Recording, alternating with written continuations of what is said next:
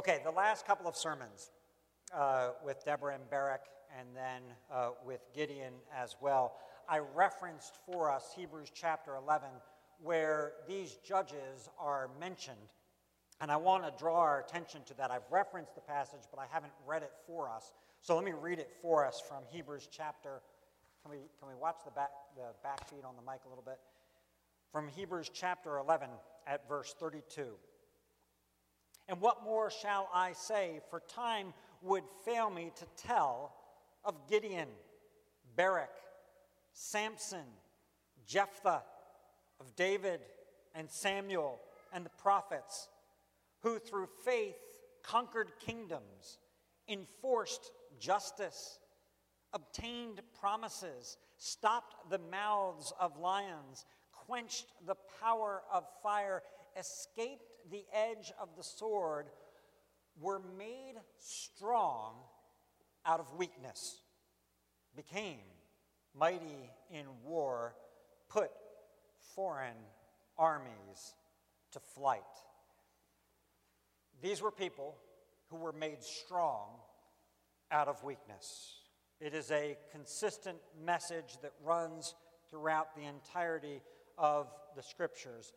God chose what is weak in the world to shame the strong, so that we might not boast of ourselves, but that our boasting would be in the Lord. That passage is from 1 Corinthians 1.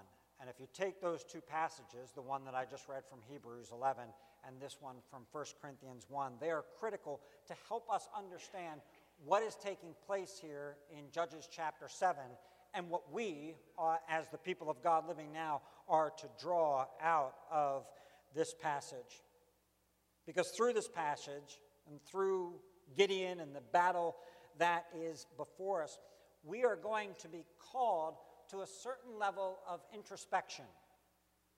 We're not only called to look at the external battle, to see what's taking place here in this particular scene, but we are allowed, even called, to take a look at ourselves from the vantage point of this passage and ask ourselves, how do you view yourself? Truly, what do you think of you? And is your assessment of yourself accurate? Is it a biblical assessment of yourself? The introspection that is offered to us here, or the opportunity for the introspection that is offered to us here, has a very clear objective to it. It is an objective that is stated numerous times throughout Scripture. Perhaps one of the clearest places to understand the objective of the kind of introspection that I'm talking about, and that is invited to us here, is in 1 Peter, where he says very simply and very clearly, "Humble yourselves, therefore, under the mighty hand of God." As you look at yourselves, humble yourselves under the mighty hand of God. Now, after the introspection, which we're going to be invited to do, then we're going to be called to fix our eyes elsewhere. So let's begin thus as we look at this passage. Weakness. Weakness preferred, weakness encouraged, and weakness victorious. All right? We begin with this idea of weakness preferred. Last week I suggested the idea that had we been conducting a job interview and the title of the position that we were hiring for was to be deliverer of Israel, remover of oppression from Israel, we probably, having read of Gideon, would have skipped to the next candidate. Were that the resume that we got, he probably wouldn't have even gotten through our first interview with him if we saw that kind of history. We would have probably gone to the next person. Job requirements often include the word preferred, right? You might have MBA preferred or some experience preferred. Well, if you had a job requirement for the deliverer or would-be deliverer or judge of Israel, we might expect to find courage preferred, strength preferred. And yet, what we learn so clearly in the passage that is before us today is that God would prefer weakness. Weakness preferred. Too many, declares the Lord. If I were doing a traditional title for this sermon, and I was tempted to do it, but I liked Dangerous Rolling Bread better than this one. Too many would be the traditional title of this sermon. Too many or still too many, declares the Lord. God wants us to see that he is able to save by few and not by many. God wants us to see that weakness is going to be the way that he prefers to make himself known. He wants it to be self-understood. He wants us to be able to perceive the weakness. He wants us to be able to see, to look and to see the weakness and to appreciate the weakness that is there. When he declares too many, Gideon, this is too many people, it is surprising to us. And one of the reasons that it's so surprising to us is because if you recall last week, the rallying of the various tribes to come to Gideon's side was, in fact, one of the ways, one of the things that God used to kind of prop up, to build up Gideon's faith. He had sounded the shofar, and lo and behold, the people actually come to him. And this kind of response, this willingness on the part of the tribes to join with him in the fight, is the kind of thing, if you recall it, well, we see it exemplified in Judges chapter 3. We see the tribes coming to join the judges in their battle against the various oppressors.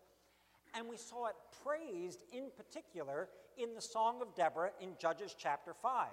She condemns those who wouldn't come out and fight alongside, and she praises those tribes who came out and fought with them in that particular battle.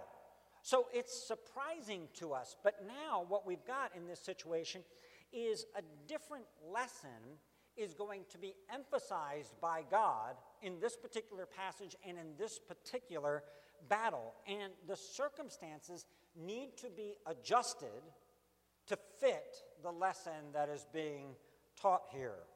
And if we wonder, well, what could that lesson be? Thankfully, there's no wondering about that. It's actually made completely plain and clear for us in verse 2 of our passage.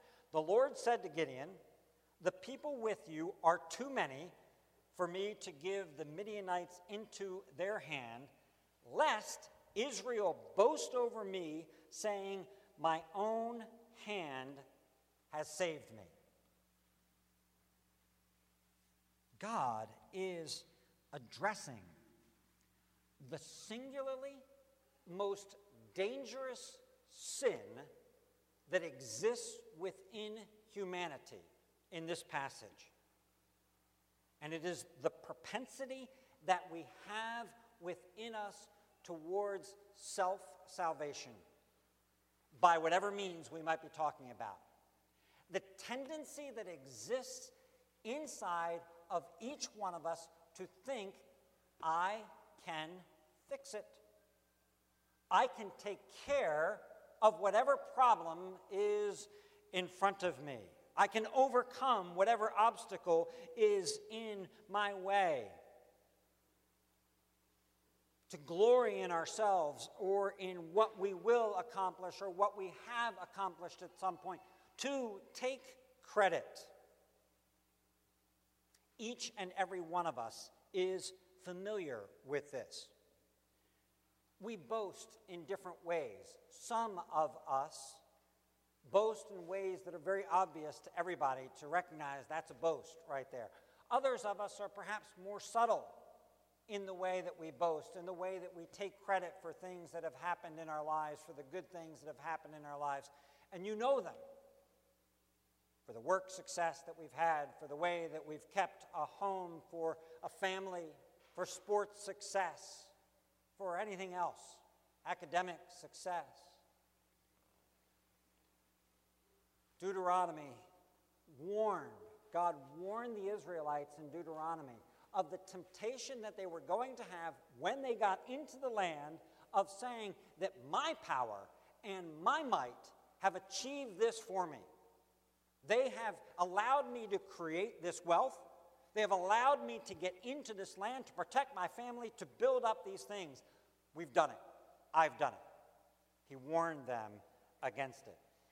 Nebuchadnezzar is the great biblical caricature of this as he struts on top of his walls and says, "Look at the city which I've built by my mighty power and for the glory of my majesty." That's a caricature, but it's not a caricature in which we are supposed to say, "I'm glad I'm not like that guy." It's a caricature in which the portrait of it allows us to say, "Man, I might not do it exactly like that, but I do the same thing. I do the same thing in smaller ways, in more subtle ways. I take credit for things." And God says in this passage, with all the clarity that we can get, I am addressing that propensity within you. The propensity that you have to take credit.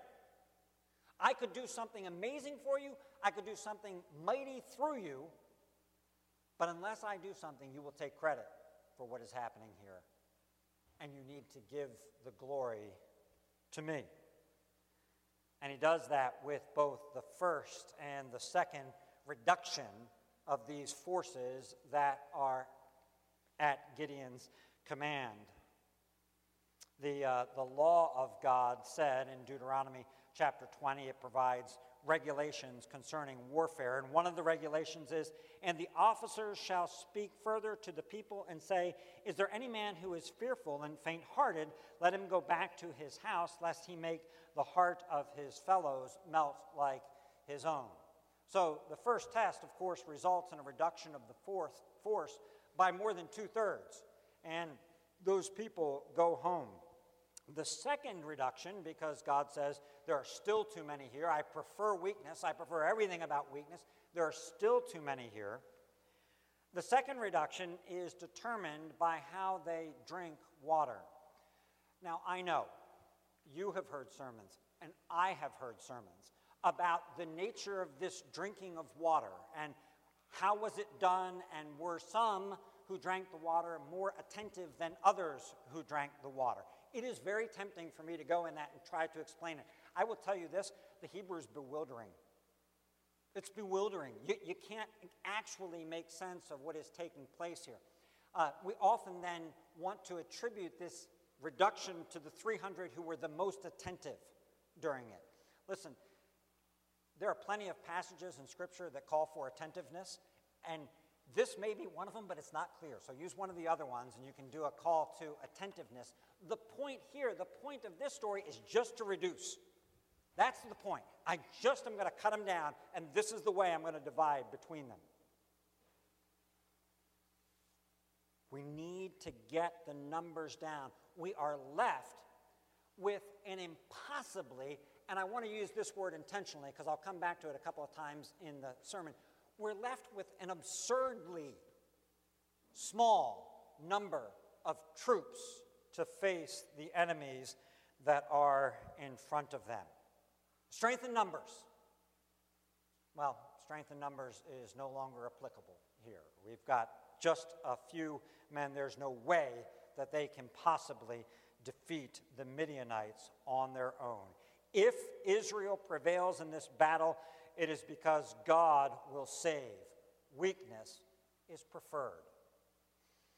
And now weakness encouraged, or weakness bolstered here. Gideon has obeyed God. It's kind of remarkable, I think, that Gideon obeyed the Lord here.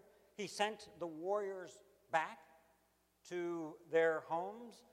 And it's not hard to imagine the doubts, the second thoughts that he had, having summoned them with his own shofar and having been clothed in the Spirit to do that.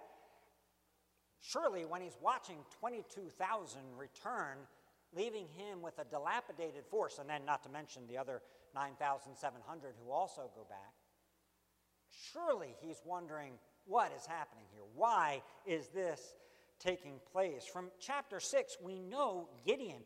Fear characterizes this man. That's what's down deep inside of him. He's a fearful man. In fact, I suspect, this is just my image that comes to mind. Sometimes you see this kind of a scene in movies where people are looking to get out of something, and the tough guy or the tough sergeant will hold the weak one who's wanting to go away and just hold him by the collar while other people walk away and say, no, you're not going. I imagine in this scene that God's got Gideon by the collar because surely with the first 22,000 who walked away because they were afraid, surely Gideon wanted to join. Surely he was one of the ones, and that's about to be confirmed in this very instance here because God recognizes that he's still afraid. He asks an if statement, if you are afraid. But of course, what God is actually saying is, since you are afraid, here's what I'm going to suggest you do. But as last week, we saw God, and so we see him once again here. He's incredibly gracious and patient with Gideon in this situation. God recognizes the circumstances. He recognizes and appreciates the need that Gideon has in this moment. Fear can be paralyzing. All of us know that. Fear has kept us any number of times from doing things that we otherwise think, we otherwise know we should do them. There's clarity that we should do whatever this is, and fear can be paralyzing. Gideon himself doesn't need, and God recognizes this, kind of a boost of self-confidence. What he needs is his weakness to be encouraged by the Lord. So God doesn't say to him, listen, Gideon, these 300 guys right here, these are Spartan-like guys. You'll be set with these 300. They're the best of the best, the cream of the crop. Look at these guys. He sends Gideon instead into the camp of the Midianites to find encouragement by listening to Midianites. And so Gideon goes. He goes with his servant.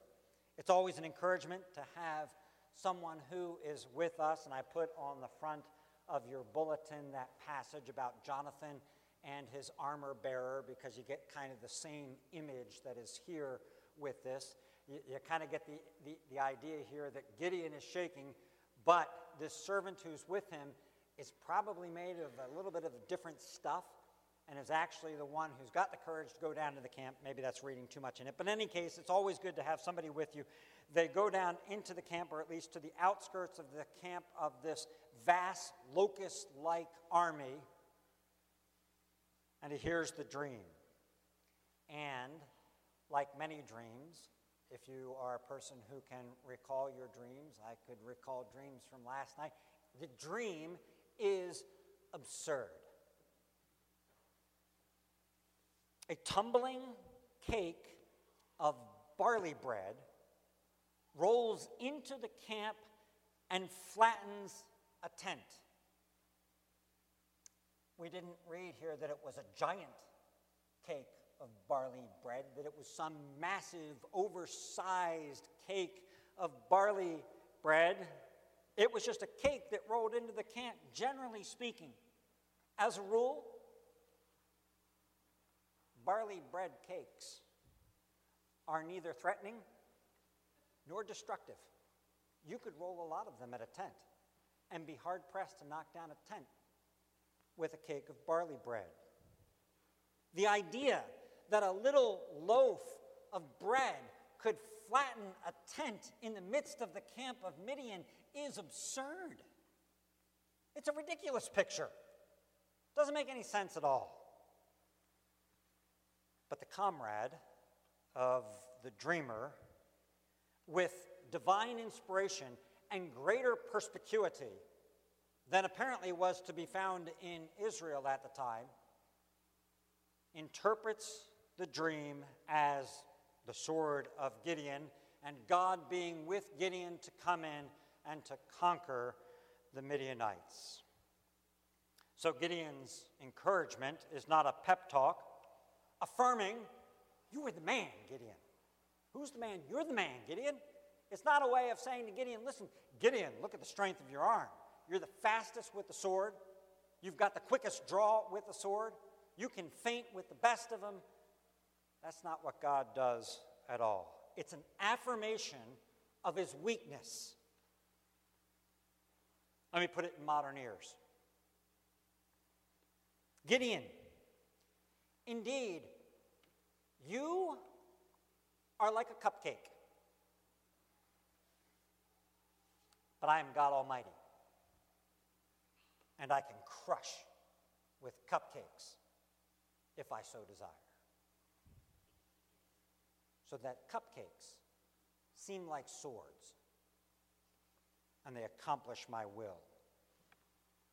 I have chosen things that are not to shame things that are.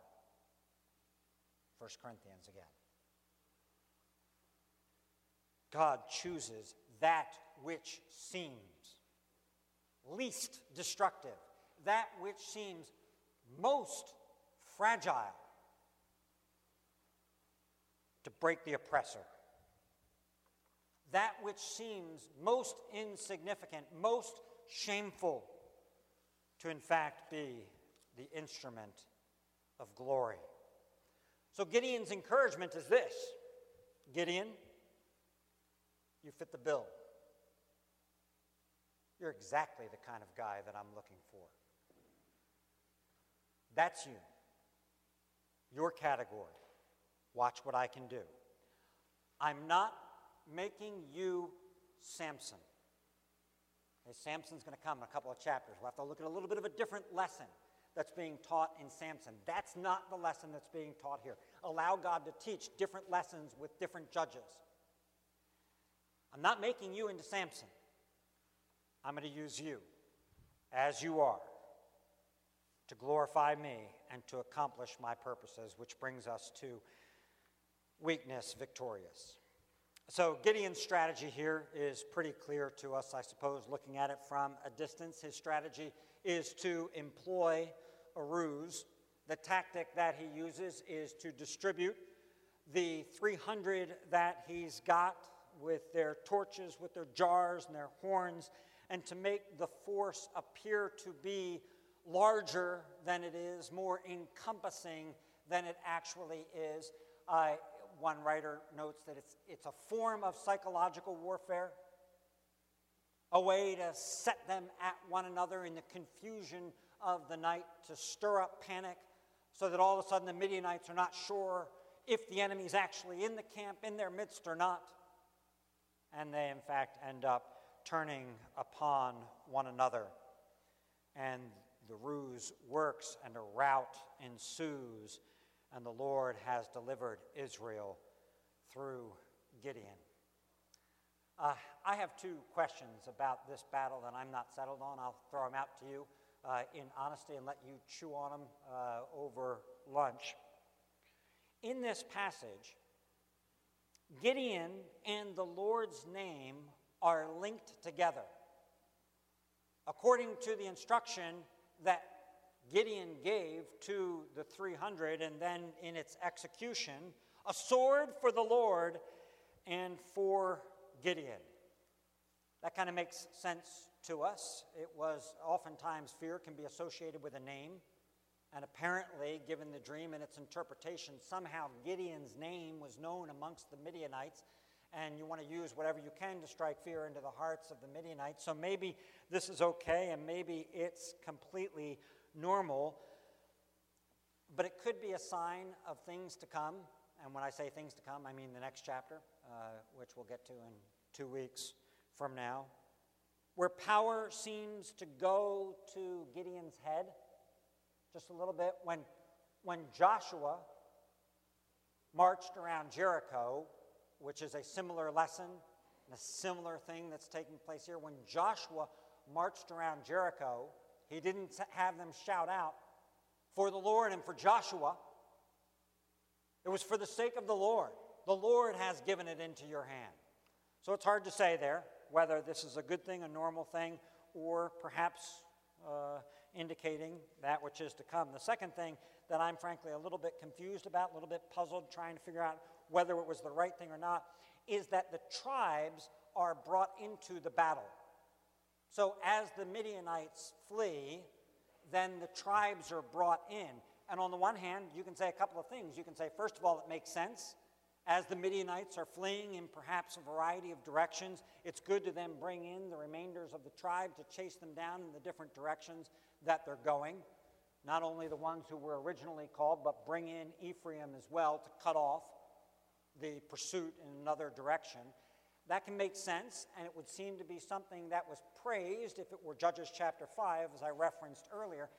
However, here, one kind of wonders. Wasn't the entire thing about reducing the forces, and I'm going to give you victory with 300? So at least there's a question that should come in our mind to go, wait a minute, it was effective, but was it the right thing or not to be done in this circumstance? Frankly, those two things are a little bit hard to say. But now putting it all together, we've got weakness, weakness preferred, weakness encouraged, and weakness victorious. Now we got to zoom out of this passage. I don't often ask you to do this in the middle of the sermon because it gets confusing for people. Open to Isaiah chapter 9 for me. Got to go years forward now in Israelite history, perhaps as much as 700 years forward in Israelite history. Isaiah chapter 9. You know this passage. We read this passage every Christmas. For unto us a son is born, unto us a child is given, and the government shall be upon his shoulder. His name shall be called Wonderful Counselor, Mighty God, Everlasting Father, Prince of Peace, and of the increase of his government and of peace there shall be no end on the throne of David and over his kingdom, to establish it and uphold it with justice. This passage, Isaiah 9, is about the coming of the deliverer of deliverers, the Savior of saviors, the King of kings.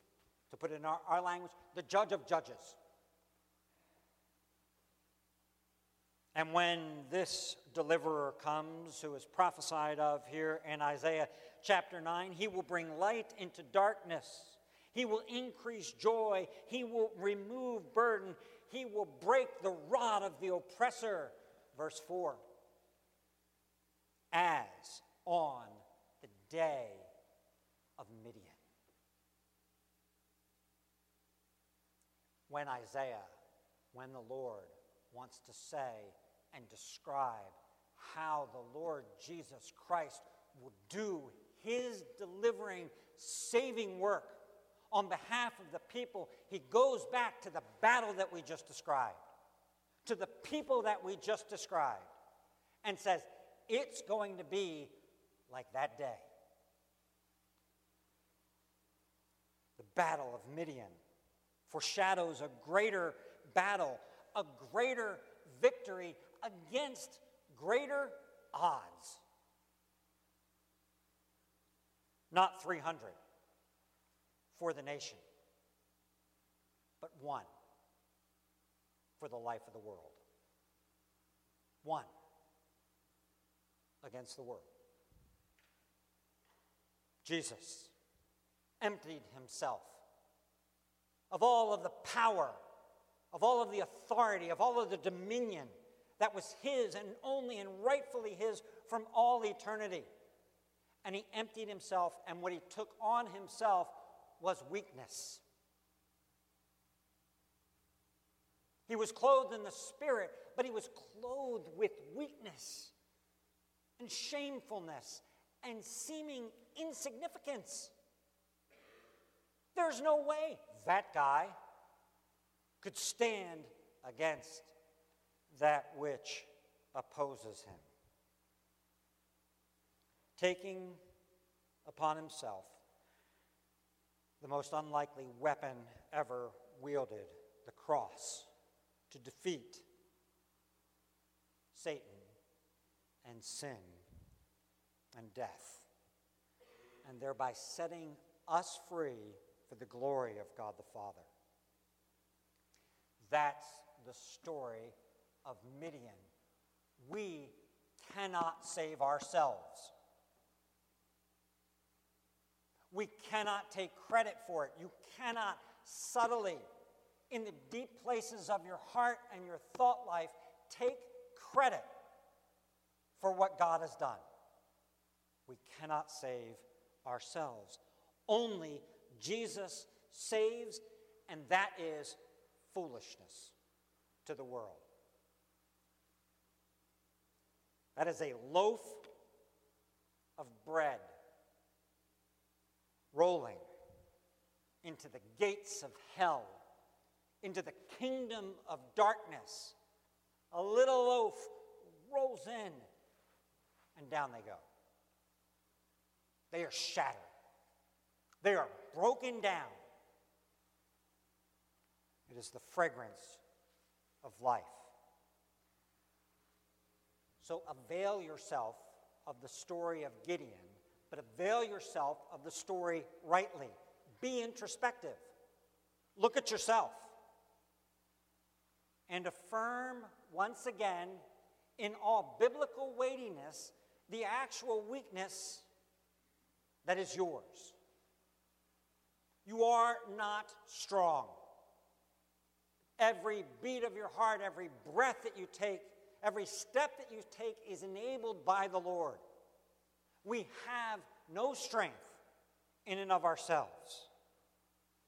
But then, having assessed that and all of the other things that we might assess about our own weakness as well, turn your gaze away from yourself.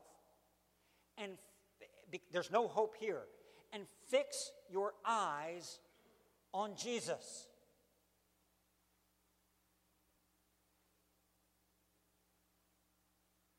The first call of this passage is not for you to go and be deliverers, go out and be conquerors.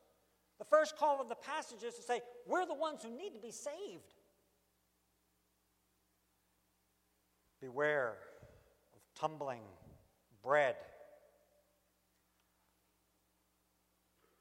The bread that tumbles here will either crush you or you may eat of him unto eternal life.